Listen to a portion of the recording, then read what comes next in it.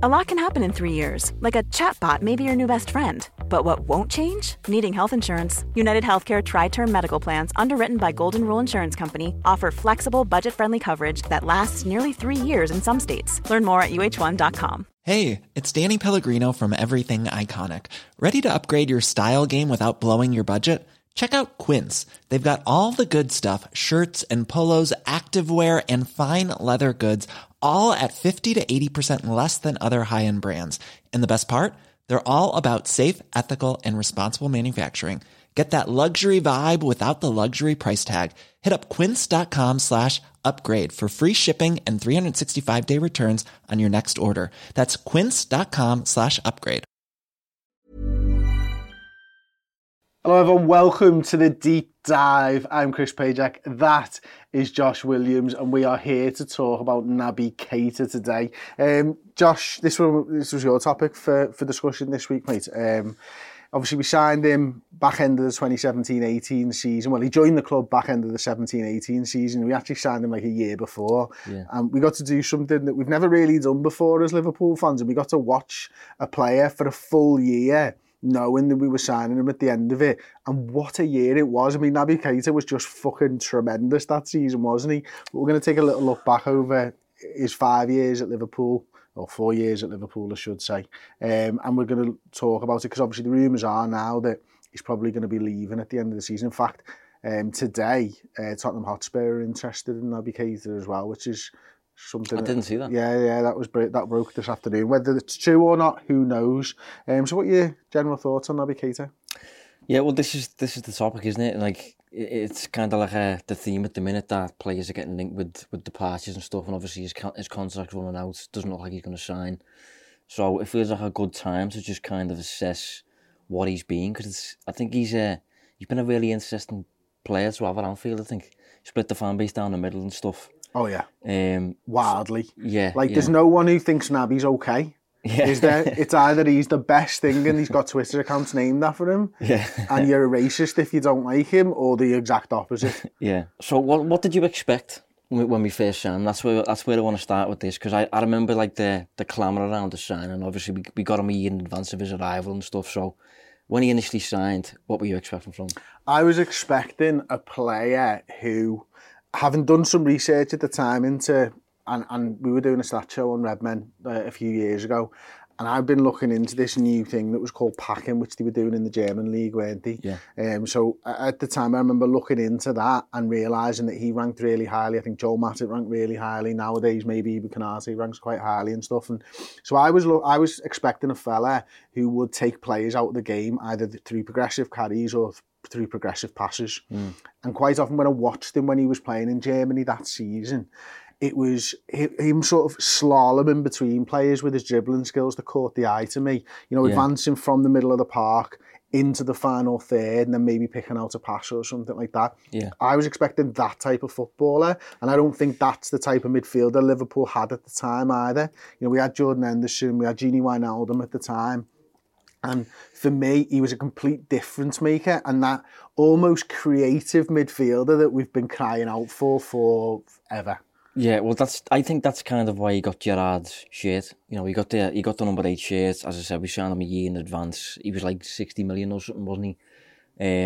So I think Liverpool's midfield department at the time was it was almost like a little bit beige, really, wasn't it? Like a lot of players who were just very same, no real match winners in there or anything like that. Lots of players who were just workhorses, really. That was what I would define at the time, wasn't it? Workhorses and stuff. So I think Keita was kind of like the target to transform the midfield department, transform the engine room, and offer like almost like a bit of Stardust, but like De Bruyne, you know, over at City. And I think when I was watching him, I was picking up on those same things in terms of like, I thought he was really unique on the ball, his dribbling and things like that, and his technical ability coupled in with like a real ability to regain the ball as well. And he reminded me a little bit, and this is a massive compliment to him, of Modric a tiny bit in terms of being slight, really technical, tricky in tight spaces and things like that. And he showed up in the data as well. Obviously, it was my job at the time to look into the numbers and stuff. Liverpool were led to believe at the time we're super data driven, a little bit less nowadays, I think, but at the time he was very much a data signing. And that kind of brings us on to a look at his final season in Leipzig, basically to capture maybe why Liverpool picked up on him initially as a target. Yeah, absolutely. I mean, obviously we're going to have a graphic up shortly, but just some of the things that I noticed when I was looking at FB Ref on this, his progressive carries were 4.72 per 90. His progressive passes were 6.79 per 90. He was getting 0.28 goals per 90. And as I mentioned before, those packing stats were off the charts. Like they're not publicly available stats. Yeah. But I went and found an article actually that I read back at the time. So packing, for anyone who doesn't know, is a metric which determines the value of a pass or a dribble by evaluating how many defenders it takes out of the game. Basically, how many defenders are in between the ball and the goal when a player receives the ball, and how many are still there when the action is finished. So let's say I'm in the middle of the park, I've got 4 midfielders ahead of me and 4 defenders and a goalkeeper. There's 9 players. If I run through the line of the midfielders, I might only take on 1 person, but then all of a sudden there's only 4 defenders and 1 goalkeeper. You would get really good packing stats because when you end your action, you've taken 4 players out the game because they're now behind you. That's something that we saw with Naby Keita when we were watching him, when we were looking at this type of stuff and realising that this is a lad who can take players out of the game, who can drive players forward. Joel Matip's amazing at this. You think about where he starts his runs from, and he'll have all 11 players in front of him. He'll slalom through 1 or 2 men, and then all of a sudden he's at the defence, and he's taken out like the best part of 8 players from the game sometimes. And this is the type of thing that I noticed in some of the stuff that we saw. You know, progressive carries, progressive passes, such a high metric per 90. But you wanted to specifically look at the regaining possession first, didn't you? Yeah, well, this is a defensive game first. And as I said, one of the reasons he was so unique originally, and he's regarded as this data monster really, was because of his ability to combine being an outlier in defence and an outlier on the ball as well. Like a lot of midfielders that you can think of, they're either attacking or defensive really. We looked at Harvey Elliott the other week, didn't we? Exactly, yeah. And there's a lot of players who kind of tick those boxes. Naby kind of showed up because he did both to a really high level. And I should say as well, before we get into this is the season after Liverpool agreed to buy him. So this isn't even the season that Liverpool kind of picked up on him and then wanted to buy him. That was the season before. We don't actually have data for that. So this is the season that was supposedly like not even that great. Like I think he had a few issues this season, didn't he? We had that problem with his training, one of his mates in training and stuff, didn't he? And there was all kinds of stuff going on and rumours flying around him there and stuff. Yeah, but this was reportedly like not as good as the season before, but even despite that, it looks really good to us. So it'll come up now anyway for people who are watching. This is regaining the ball, basically using 2 metrics on a scatter plot. Bundesliga 2017-18, and this is midfielders only. And on the bottom axis, we've got recoveries per 90. And as I think I said a few weeks ago, a recovery, for those who don't know, is just basically if the ball's kind of fallen out the sky and it drops into a random area of the field, and nobody has control over it. If you go and get that ball, that's a recovery. And we've coupled that in on the side axis with tackles and interceptions on a per 90 basis. Mm-hmm. And as you can see, Naby is certainly an outlier with recoveries, and once coupled in with tackles and interceptions as well, he's right up there among the best in the league, really. Arturo Vidal is not too distant from, I think he was at Bayern Munich at the time. I'm surprised to see Max Meyer there, are you? Yeah, that funnily enough, I showed this graphic to Paul before, and he just picked up on Max Meyer and went, Max Meyer, there's a blast from the past. Like, I wasn't surprised to see Thiago Alcantara in this graphic, sort of showing his name there a little bit in the sort of centre. Obviously, around about 5 recoveries per 90 and 5 tackles and interceptions per 90. Naby himself probably up closer to 9 recoveries per 90. And 4.5 tackles and interceptions per 90. Yeah, but I think that's kind of evidence, and that this isn't even the season that we bought him on the back of, but that's evidence that defensively he's doing a lot basically to regain the ball for you. And that's a good thing, but if you're playing for Liverpool, you also need to be good in possession, you need to be good at breaking down teams and finding solutions in the final third, basically. And that brings us on to the next graphic, which is just a generic scatter plot again, using 2 metrics that capture 2 of his biggest defensive qualities, which I think at the time were progressive passes on a per 90 basis on the bottom axis and successful dribbles on the side axis as well. And again, Keita is just kind of, in a position really where he's kind of on his own in terms of being a player of that type. Thiago, again, is a high-performing midfielder in this sense. Ian Robben shouldn't be there because he's a forward. But you can see anyway that Naby's a bit of an outlier there. Yeah, that's it. Like, I mean, when you look at this graph, for anyone who's listening, he's on his own. There's no one else near him. You're either a progressive passer or you're a progressive dribbler. Exactly. Essentially. Yeah. And Naby splits the difference almost perfectly, where he can do the two roles. So you've got Thiago Alcantara on here, who's the highest progressive passer by a country mile. You've got Kingsley Coman, who's the highest successful dribbler. And somewhere in the middle of that, not quite as good as Coman on the dribbles, nowhere near as good as Alcantara with the passes, but on his own in the middle is Naby Keita. Exactly. Often a solid blend of both, really. And that was kind of what we got as a picture in the numbers, at least, in terms of what player he was. He was just a player who could essentially do it all, really. I always remember an interview Sturridge gave a couple of days after training with Naby for the first time, and he said something like, I haven't seen a midfield like him for a long time, and, you know, we can do everything really unique. And I can see, looking at the numbers, why Edwards at the time was so keen to get this deal done, even like a year in advance, which is just really weird to do, because he did look pretty special, really. Unique, wasn't he? Yeah, I think that I agree with that, and I think we all thought. I'm trying to put myself back there. I certainly thought he was going to completely change the way Liverpool's midfield played. Yeah, I did. And it unfortunately hasn't quite been the case, has it? No, but this is what I want. This is the next point that we want to move on to. After 4.5 years now, what do you think of him now? What's your general perception of him now? He's not fit. He's not fit? Yeah, he's just never fit. That's me. Like, if you just had to ask me on a Tuesday, is Naby fit? The answer's no. Yeah, but even when he is fit, though, when he's on the pitch. I really like him when he's on the pitch. But he's not. I've never felt. No, he's not. And I've never felt. I think he was supposed to be the evolution of the Alex Oxlade-Chamberlain midfielder. Right? And I don't think when we signed him, we needed that midfielder anymore. And that's not a slight on Naby Keita. We moved away. Can you remember 17-18 when we're looking at these stats for now? We were very much a counter-attacking side. And Alex Oxlade-Chamberlain, I always remember him versus City, would pick the ball up in our half when we've been defending and burst 30 yards forwards and run with the ball and try and do something. I felt Naby was a bridge between going from a counter-attacking side to a possession-based side.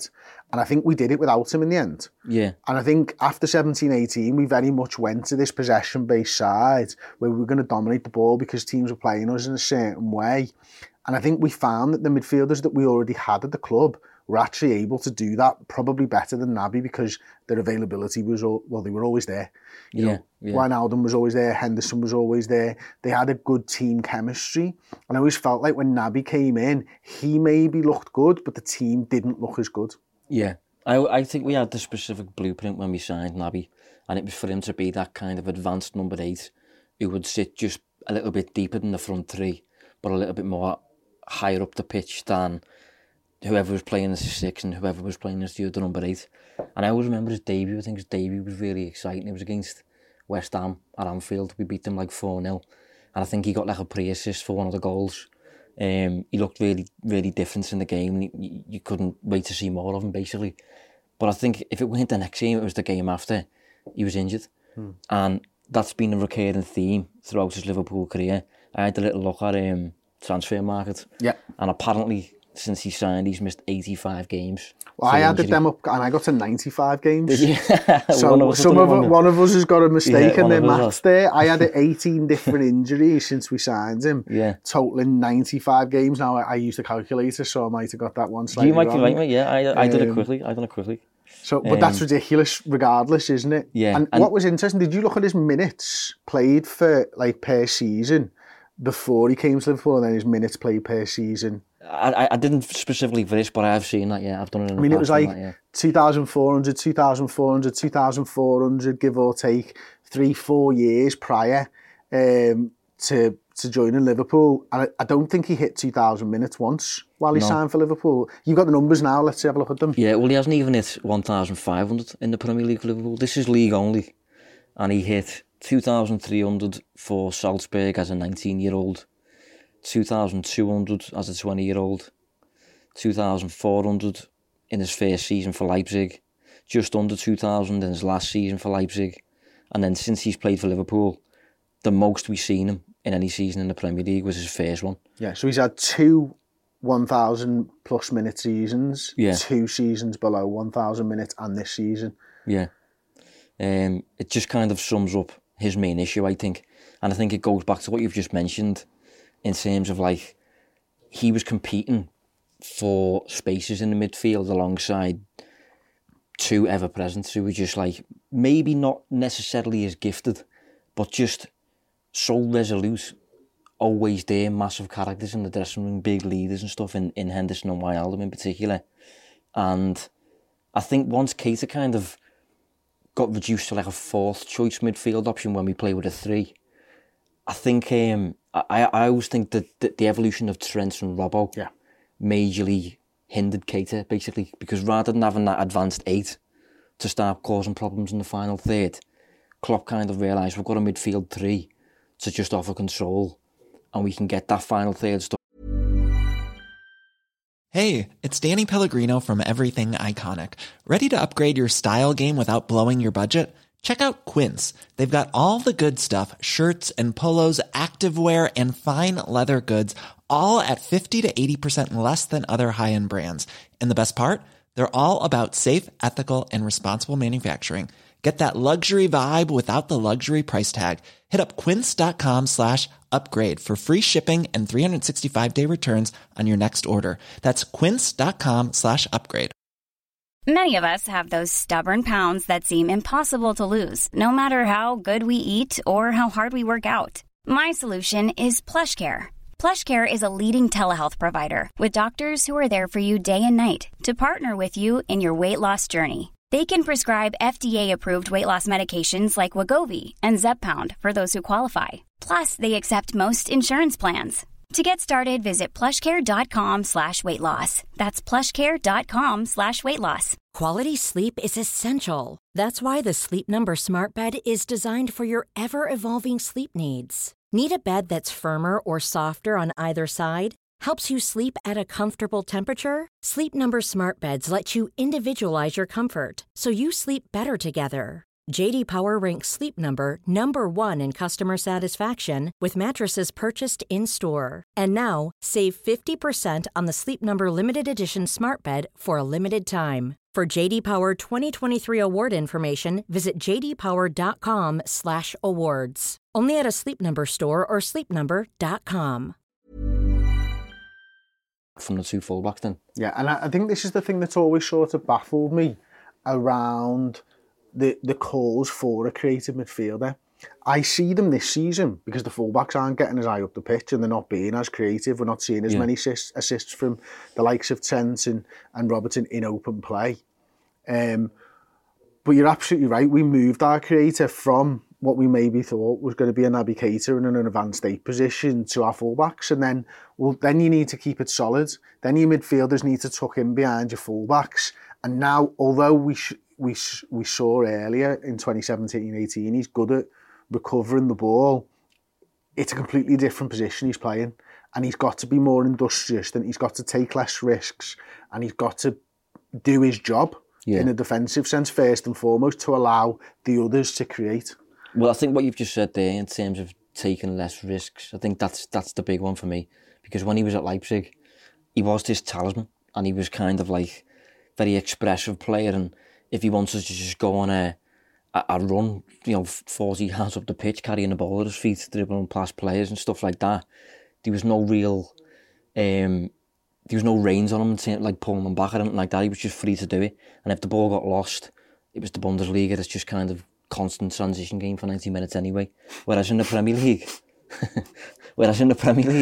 if he loses the ball in a similar situation, you get really punished, especially if you're playing with 2 offensive fullbacks as well. So it felt a little bit overload using Trent, Robertson and a normal version of Keita, and that was when we started to see, I think, a bit more of a, almost like a restrained, governed version of him, where he's playing within himself, almost.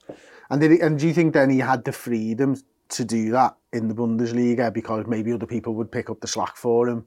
But in this, every single player, you know, Bill Belichick in the NFL for the New England Patriots, his mantra is do your job, do your job. And that's what Liverpool's, you could almost apply that to Liverpool at a time. Trent's job was to create, Robertson's job was to create, the three midfielders was to make sure that we don't get hurt in behind. Yeah. And they've kind of, so you think that maybe one of the reasons Naby hasn't quite hit the ceiling is because the team didn't play to his strengths. Yeah, I do think he's got the qualities attached to his game to offer the control that Klopp wanted in his midfield though. But I do think that it did limit his kind of ceiling at Liverpool as that Kevin De Bruyne almost. I don't think it allowed him to do that. It kind of, he was deployed like he was Henderson or, you know, Milner or Wijnaldum or whatever, and he's more. We bought him as more than that. Yeah, we bought him as more than that. I think if we bought a player like that, we wouldn't have paid that much for him. And I think one of the interesting things about Keita during his time at the club is, I think initially when he first arrived, he obviously didn't speak the language, and I think tactically as well. There's been a few games where I think specifically Real Madrid where he was hooked, really early. I think there's maybe 2 or 3 occasions where he's been hooked at half time. There has been, but I think obviously it's difficult for us to know what it's like behind the scenes and stuff like that. But I just can't envisage him ever doing that with a Henderson, and I don't know if that's because of the whole character thing. I don't know if that's a tactical thing or whatever. But I think overall, all things considered, he's just been a really interesting, different player to have at the club, hasn't he, for a few years now? It's been... And it's going to end a bit sad, really. It is, because I think there was so much more... I think there's so much more Naby Keita. If Naby Keita goes and plays for a team that plays to his strength, I think Liverpool fans might look at it from the outside and regret selling him. But if you can't get him working in your system, then what's the point? Yeah. You know what I mean? And also the injuries, it's too often. He's just not available, and then you don't know if he's gonna break down in game anyway, if he is available and stuff like that. So it's just so difficult. How much of that would you put on the club, as in the injuries? Because it'll be really interesting to see how he gets on at his next club owner. Yeah, I think that Liverpool was supposed to have one of the best teams in the world at the time. You know, I think over the last 18 months, you might ask questions of Liverpool's medical and sports science department, but I think going back a few years, they probably had close to, if not the best in the world, in terms of, you just had to look at the mainstays of the sides. You know, your Virgil van Dijks, your Trent Alexander-Arnold, your Andy Robertsons, your Fabinhos, your Hendersons, your Salah, Firminos. They never got injured, any of them. Yeah. But you remember when... So I liken this more to Daniel Sturridge. And do you remember when Klopp used to speak about him in his press conferences and say, like, well, we've just got to do different stuff for Daniel than the rest of the team. Yeah. And I don't know whether that was ever the case with Naby, but it felt like it should have been if it wasn't. Because... And this is why he's not played many 90s, right? I did the stats on this, get on this. He's played 190 this season, Wolves in the Cup. Yeah.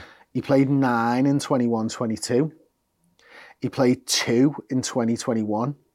He played 4 in 19-20, and he played 8 full 90s in 2018-19. So in 4.5 years, he's totaled 24 full 90s. It's not good, that is it? No, that's shocking. Now, I will give him 25 because he got taken off in the 89th minute in one of those. Okay. I think it was last season. Yeah. But like, and then this was pre-5 subs for the most part. You're then almost guaranteeing every game on 60 that Naby has to come off. Is that a position your manager wants to be in? Yeah, I know. And part of that comes down also to Klopp's usage of Keita, because even when Keita's been fit, he's still remained on the bench for large periods, and I think that seems to be why he's interested in leaving. And that was what the news was at the time, wasn't it? That he's not playing enough, and we were all like, well, you're never fit. But he seems to think he's probably more fit than we've seen. What was interesting, right, when I looked at the 90s, every time he played for like his nation, he was playing a 90-minute game. Yeah. And it was like, when you go on to FB Ref and you look at it, I think actually I did this on Transfer Market. It's 60 minutes, 63 minutes, 50 minutes, 62 minutes, 62 minutes, and then all the African games, 90, 90, 90, 90, 90, and it's like, well, hang on, who's right and who's wrong here? Liverpool are probably protecting their asset a lot more than maybe his national side. Yeah. But that's a concern, isn't it? And I don't know if you're a manager, whether you can trust somebody who you don't think can play 90 minutes in every single game. Well, is that a Klopp thing, though? Has that been a Klopp thing? That's my question with it. Like, and I don't doubt Klopp's man management whatsoever. Like, he's the absolute most out of so many players that he's been given at Liverpool, except Keita, and I can't help wondering, like, is his non-usage of him at times because he doesn't trust him because of certain tactical games where he's been subbed early, or the language issues, the tactical issues, the fact he's a bit more expressive than the typical centre mid at Liverpool, whatever it might be. But what do you think the general feeling is now then, like in terms of his departure? How will he be remembered? Oh shit. I don't know. What could have been? Yeah, probably that. I think that's probably the best way of putting it, isn't it? I think there'll be a load of Liverpool fans thinking we've got rid of one of the best midfielders in the world. I think there'll be a lot of apathy from some Liverpool fans. Like, well, I'll tell you where I am with it. We need to free a spot to sign midfielders. Naby Keita and Oxlade-Chamberlain, unfortunately, the two spots that I see the most available. Yeah. And then thirdly, it's probably James Milner. And I should never have put James Milner at his age behind Naby Keita and Ox is going, but I know that James Milner's going to be fit. Yeah. And the other two aren't. So if I'm getting rid of just two this season, I'm getting rid of the two injury-prone lads, and I'm bringing two lads in who can play every single game of the season. Yeah. And I think that's probably where maybe the large portion of Liverpool fans would sit. Yeah, I do think there's like an alternative universe out there where he doesn't get the injury issues, and he does kind of become this super Klopp midfielder who can just kind of do it all. But do you remember when what's his name? Chelsea defensive midfielder, best in the world for fucking ages. Kante. Remember when Kante started running forwards and attacking? Yeah. That's what I imagined Naby Keita to be. Yeah. You know what I mean? Because Kante, it was like 2 years ago where they just unleashed him and went, you can just go wherever you want, lad. And every time he was playing against us, you'd see him dribbling past like 10 players. And you're like, why has Kante been holding this back for so long? Yeah. Why has he just been playing the Makelele role when he can do all this? That's the player that I wanted to see in a red shirt. And unfortunately, that's the player I never saw. And one thing he can't do is shoot. No, I agree with that. Like, scored a few decent volleys, don't he? Yeah, but then like the one in the Champions League final where he's absolutely skied, it's atrocious. Yeah. We saw 4 last week where I don't think one of them even got to the goalkeeper. Yeah. Like, I mean, that's the one thing he definitely can't do. Like, yeah, I agree with that. But it does feel very much like a what could have been. And will you miss him? No, I don't think I will. But I will. There's something there where I'm just a bit gutted about it still. Yeah. I'm still waiting to... It feels a bit like United with Pogba. You're still waiting to see that star that you know is there, but I think for different reasons compared to Pogba, we didn't overly end up seeing it with Naby, and he's now going to move on, and it's going to be a case of like, next. You know what I mean? Absolutely. So there you go. That's been the deep dive into Naby Keita. We've got another show. We don't know what it's called yet. But it's basically about what the quadruple, the hunt for the quadruple did to us this season. So we've analysed all of the minutes that Liverpool players played last season. We've compared them against Arsenal and Manchester City, and we're taking a deep dive into that. And the results, I'm telling you, are pretty eye-opening, to be honest with you. So that will be on Redmen Plus. You can use the code quadruple to get yourself a free month. I've just made that up on the spot, could you tell? Because I've not made the code yet. I've not even got a title for the show. But it's going to be quadruple, the code. So get over to redmenplus.com, use the code quadruple, and you'll get yourself a month for free. If you've enjoyed this, or if you've got any thoughts, of course, on the show, either tweet us at Distance Covered, at Mr. Blood Red, or use the comments section. It's much easier, to be fair, because you're here, and you may as well do that. But yeah, we're going to go and record that one. I'm looking forward to it. Josh, as ever, thank you. Cheers, mate. We'll see you soon. Ta.